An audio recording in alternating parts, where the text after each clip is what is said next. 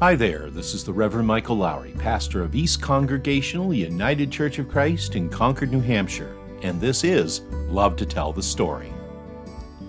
Well, on our last episode of this podcast, we talked about how when it comes to faith, as in life, it's not the destination, but the journey that matters. Well, in today's message, we're going to continue to talk about the journey, but specifically how it often leads right through the pucker brush. It's a message based on Mark chapter 10, verses 17 through 31, and it begins with some of my own autumn memories.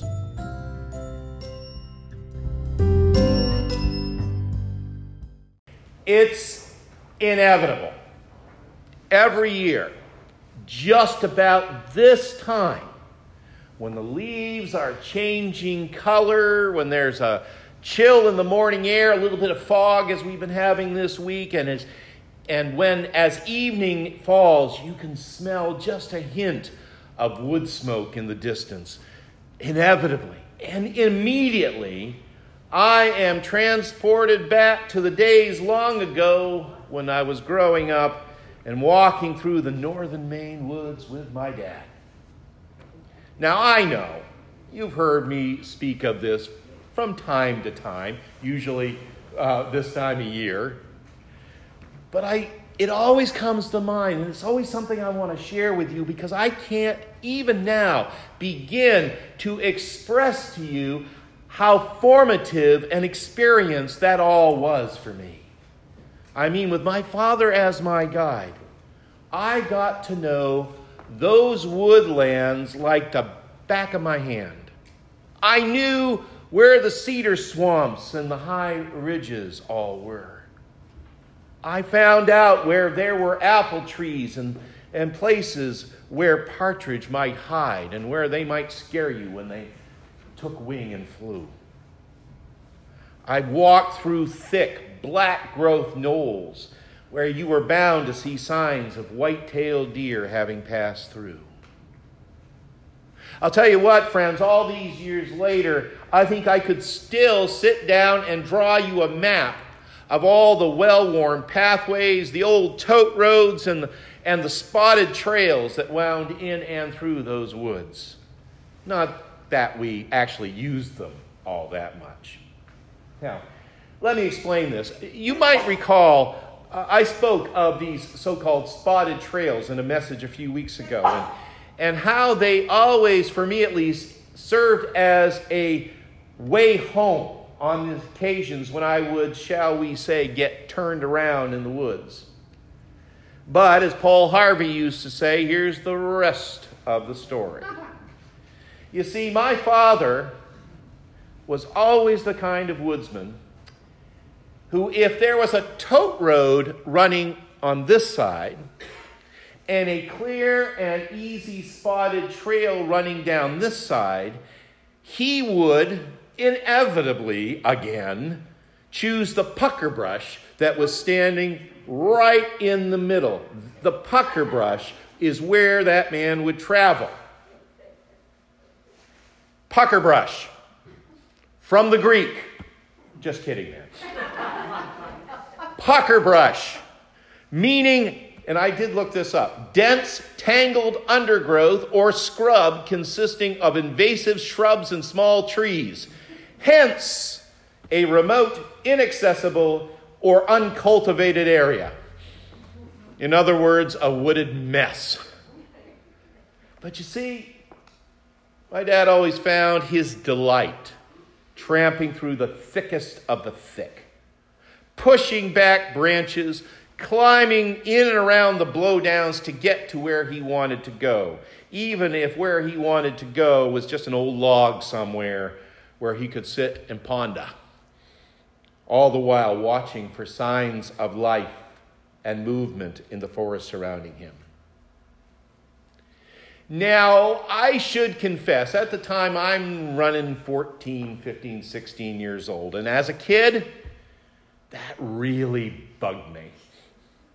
I always figured, in my infinite 14-year-old wisdom, that if a tote road or a spotted trail could get you quickly and easily around a cedar swamp, why not use it?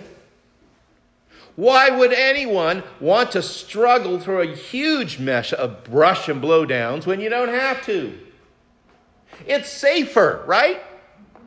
Because if you're on a path, at least you're going somewhere. And the chances are far less that you're going to find yourself lost on the pathway than if you're out somewhere stuck in the wilderness. Walking through the pucker brush just seemed to me to be counterproductive, a big waste of time. But whenever I asked my father about it, he'd always say pretty much the same thing.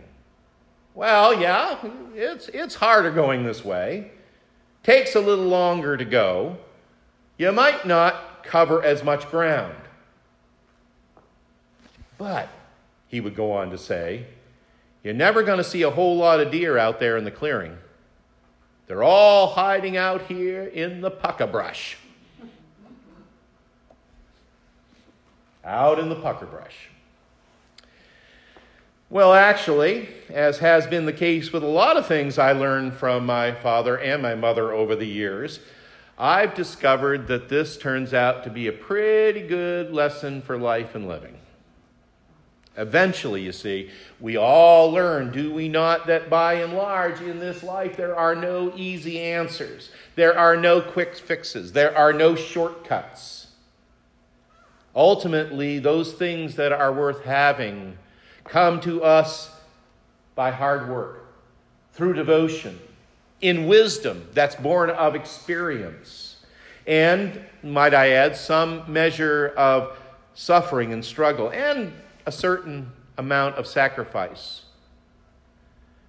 That's not to say, that we wouldn't prefer an easier pathway on which to walk. Who among us have not thought, however fleetingly, about winning the lottery or suddenly discovering that you have a rich uncle that's left you a fortune? But I think most of us do understand that life's real pathway generally winds in and through the pucker brush of human experience with all of its joys and all of its struggles. Last week, you might remember that we talked about how in life and with faith, it's the journey that matters and not the destination. Well, friends, let me add something to that. That the journey of which we speak tends to take its route not along the easy pathway so much as through the pucker brush. But then again, it's through the pucker brush that's life's true meaning and faith's full purpose is found. In our text for this morning that Myron shared with us, Mark's gospel tells us that there was this man who literally ran up and knelt before Jesus as Jesus is getting ready to leave on a journey. He runs up, he sits down before Jesus, and he asks him, "Good teacher, what must I do to inherit eternal life?" Now, it's not certain that this man was purposely seeking a quick and easy answer to what obviously is a very important question. On the other hand, however, it's clear that this man was someone who knew how to get what he wanted. In Scripture, he is often referred to as the rich young ruler. Though Mark, in his version of this story, it's also in Matthew and Luke, in Mark's version, he is not described as a rich young ruler.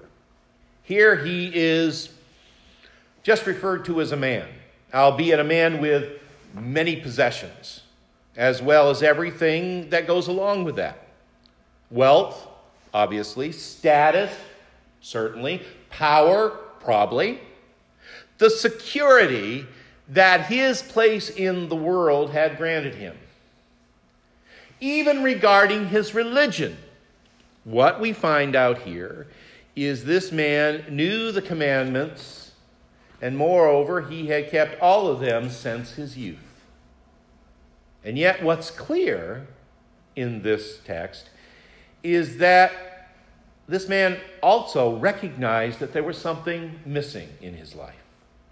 And what was missing was the security of receiving that which God promises to the faithful. And so quickly, before he got away, the man came to Jesus. And he had no doubt reasoned this all out. He thought, if that which was missing in his life was a lack of knowledge, he could study. He could learn what it is he needed to know. If there was something lacking in his performance of religion, shall we say, in his adherence to the law, he could, from Jesus, discover what it was and do what needed to be done. If the answer to his emptiness could be bought somehow or attained or earned, he was determined to find a way to receive it, because that's what you do when you are a rich young ruler.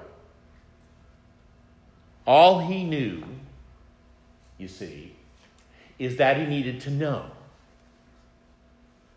And so he asked Jesus, "Teacher, good teacher, what must I do to receive eternal life?" For me, the wonderful thing about this particular passage is that Jesus, even though he is obviously ready to move on, he stops and he listens. And moreover, he never condemns this man for his sincere, if misguided, eagerness. In fact, as the Message translates this, Jesus looked him hard in the eye. I like that. Hard in the eye, and loved him. Loved him, as it turns out, with what could only be referred to as tough love. "You lack one thing," Jesus answers him. "Go, sell what you own, give the money to the poor, and you will have treasure in heaven. Then come and follow me." Now, of course, you know what happened. We're told that he was shocked, this man. And he went away grieving because, as we said before, he had many possessions. This is, in fact, the only instance in the four Gospels where someone actually refuses to follow Jesus. For you see, friends, Jesus had made of this man an unreasonable request. It was too much to ask. It was too radical a sacrifice for this man to sell everything he owned, because that meant that he would be giving up on all that he had placed his trust and all that which he depended upon for his life security. Maybe he could have been willing to give up some of it, a little bit, a reasonable amount, but not all of it. Couldn't do that. And so in the face of Jesus' request, all that was left for him to do then was to leave. Now, I don't know about you, but as many times as I have heard this story, it's still not the ending I'm looking for. I mean, let's be honest. Shouldn't there be a happier ending here? Shouldn't there be the realization on the part of this man, eventually, at least, that he can let go of everything he has and follow Jesus? Or maybe, let's stretch this out a little bit further, maybe Jesus giving him a wry smile and saying, "Oh, I'm just kidding with you, man. Come on. We'll talk about this as we go." Or at the very least, friends, could there not have been a compromise in place so this rich young ruler gets what he wants? So there's a win-win, so to speak? But doggone it, the story always ends the same, doesn't it? With this man walking off with a heavy heart. Again, not the ending I'm looking for, not the ending probably most of us are looking for, but truth be told, it's the understanding, that's the ending we understand. Some years ago now, I heard of a clergy colleague who, as I understand it, had been struggling long and hard to understand his call to the Christian ministry. True story. And by struggling, what I mean to say is that he appeared to have great gifts for becoming a pastor. He had in his heart, for a long time up till this point, been sensing a true call to that kind of ministry. He really envisioned himself. He had a vision of serving a church. But in the end, he decided not to follow that call, because he discerned that it would be too difficult for his wife and his children to downgrade the lifestyle to which they had become accustomed. So as the story went, he ended up accepting a big promotion within his company, moved to a new city. There was more money, there was greater power. It seemed the right thing to do. But as it turned out, he was miserable, saddened by what could have and perhaps should have been, saddened and tormented by a conflict of priorities, the entanglement of values, and ultimately regarding, as Robert Frost called it, the road not taken. Now, friends, do not misunderstand me here. I would not and could not fault this man for the decision he made. We all want the best for our families. That's first priority. Any decision on one's life certainly should consider everyone involved. And I will be the first to tell you that while a life in ministry can be and is very good, worthwhile, spiritually fulfilling, and otherwise fulfilling, it is also, friends, rarely, if ever, easy. And it is most assuredly not a decision to be taken lightly. So far be it from me to second guess what this man decided to do.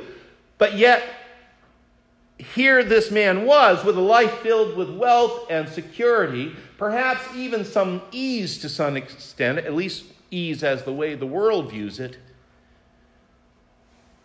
but a life that, where it counted, was empty. Here was a man imprisoned by the very things in which he reasoned would give him freedom, his comfort, and his joy. No wonder he was miserable. What's interesting here in the scripture text is that after the rich young ruler walks away, Jesus continues to talk on about how hard it will be for those who have wealth to enter the kingdom of God. There's that very familiar reference to the relative ease of a camel going through the eye of a needle compared to someone who's rich entering the kingdom of God. But in the end, what Jesus is talking to them about is less about money per se than it is about all that which we might accumulate in life that will keep us from God. All of that which holds such primacy in our lives. All of that way that we perceive as easier, more comfortable, more convenient. So, given all that, I guess the question this morning for us becomes this. When it comes to the kingdom of God, when it comes to inheriting eternal life, what is this pathway that we're supposed to take? Do we take the tote road that's wide and clear and easily circumvents the rough part of life's journey? Or do we choose the spotted trail, which, while a bit more difficult to follow, still gets you there in half the time and with considerably less struggle? No. Jesus says this: if you're going to follow me, here's what you need to do to get where I know you want to be. What you need to do is you need to let go of what you're clinging to. What you need to do is leave everything you have behind. You need to set your compass, and you got to head right through the pucker brush in front of you. Entering the kingdom of heaven, you see, means trusting God and God alone to see us through the journey. Ultimately, it's not about our rich, young, ruling selves moving from riches to poverty, at least not in a literal sense. But rather, it's about moving ourselves from the life that is shallow and empty to the life that leads to wholeness and fulfillment. Which, by the way, I have to add here, might well be the same thing, just saying. It is about living the life that is truly and spiritually holistic, in which all things work together for the good of heart and soul and spirit, in which the so-called easy pathways on which we come to depend are abandoned in favor of the messy pucker brush that will inevitably come when you live a life of faith. And if that sounds difficult, friends, well, it is. And know that Peter and the other disciples were just as astounded by Jesus' insistence on this as we might be. Feels impossible to us that such a hard road could ever lead to such glory. And maybe, as Jesus goes on to say, if you think you can pull it off by yourself, it is going to be hard. But then again, maybe you'll have every chance in the world of getting to where you want to be if you let God do it. For by God's grace and guidance, all things are possible. Even and especially for all those brothers and sisters and fathers and mothers and children who have left everything for the sake of the good news. The last of people who will be the first. And yes, let's say it again. The way may well be hard. In fact, I dare say it will be hard, very hard. If you follow this way of Jesus, you'll be walking through all the briars and brambles, and you will be forced to slow down at times. You will be forced to kind of work your way out of the difficulties. You'll feel like you've constantly been turned around. You will feel like you've covered no ground at all. But here's the thing. Along the way, even as you're going through all of that mess, you'll see what you've never been able to see out in the clearing. You will bear witness to things that you would never see by looking down the horizon at the tote road. Everything that really matters in a life of faith, friends, is going to be right there in the pucker brush. You just have to be willing to walk through it. But we never do walk it alone. That's important to remember too. As we go through the pucker brush, the Almighty is there with us, picking us up when we have fallen, guiding our footsteps in and around the blowdowns, helping us to know that while it is certainly confusing, distressing, and seemingly impossible at times, there is a destination. God will be walking with us. So let us move right through the pucker brush. And as we do, may our thanks be to God who walks with us, even and especially through the pucker brush. Amen and amen.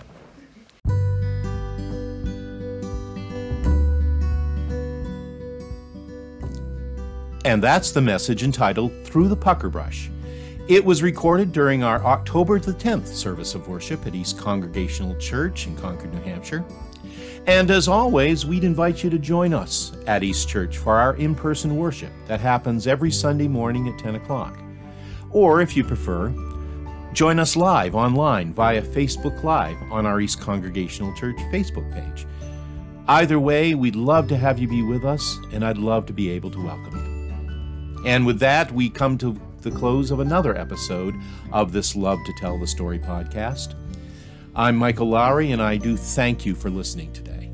And until next time, stay safe, be well, and may God bless you with a great day every day. We'll talk to you soon.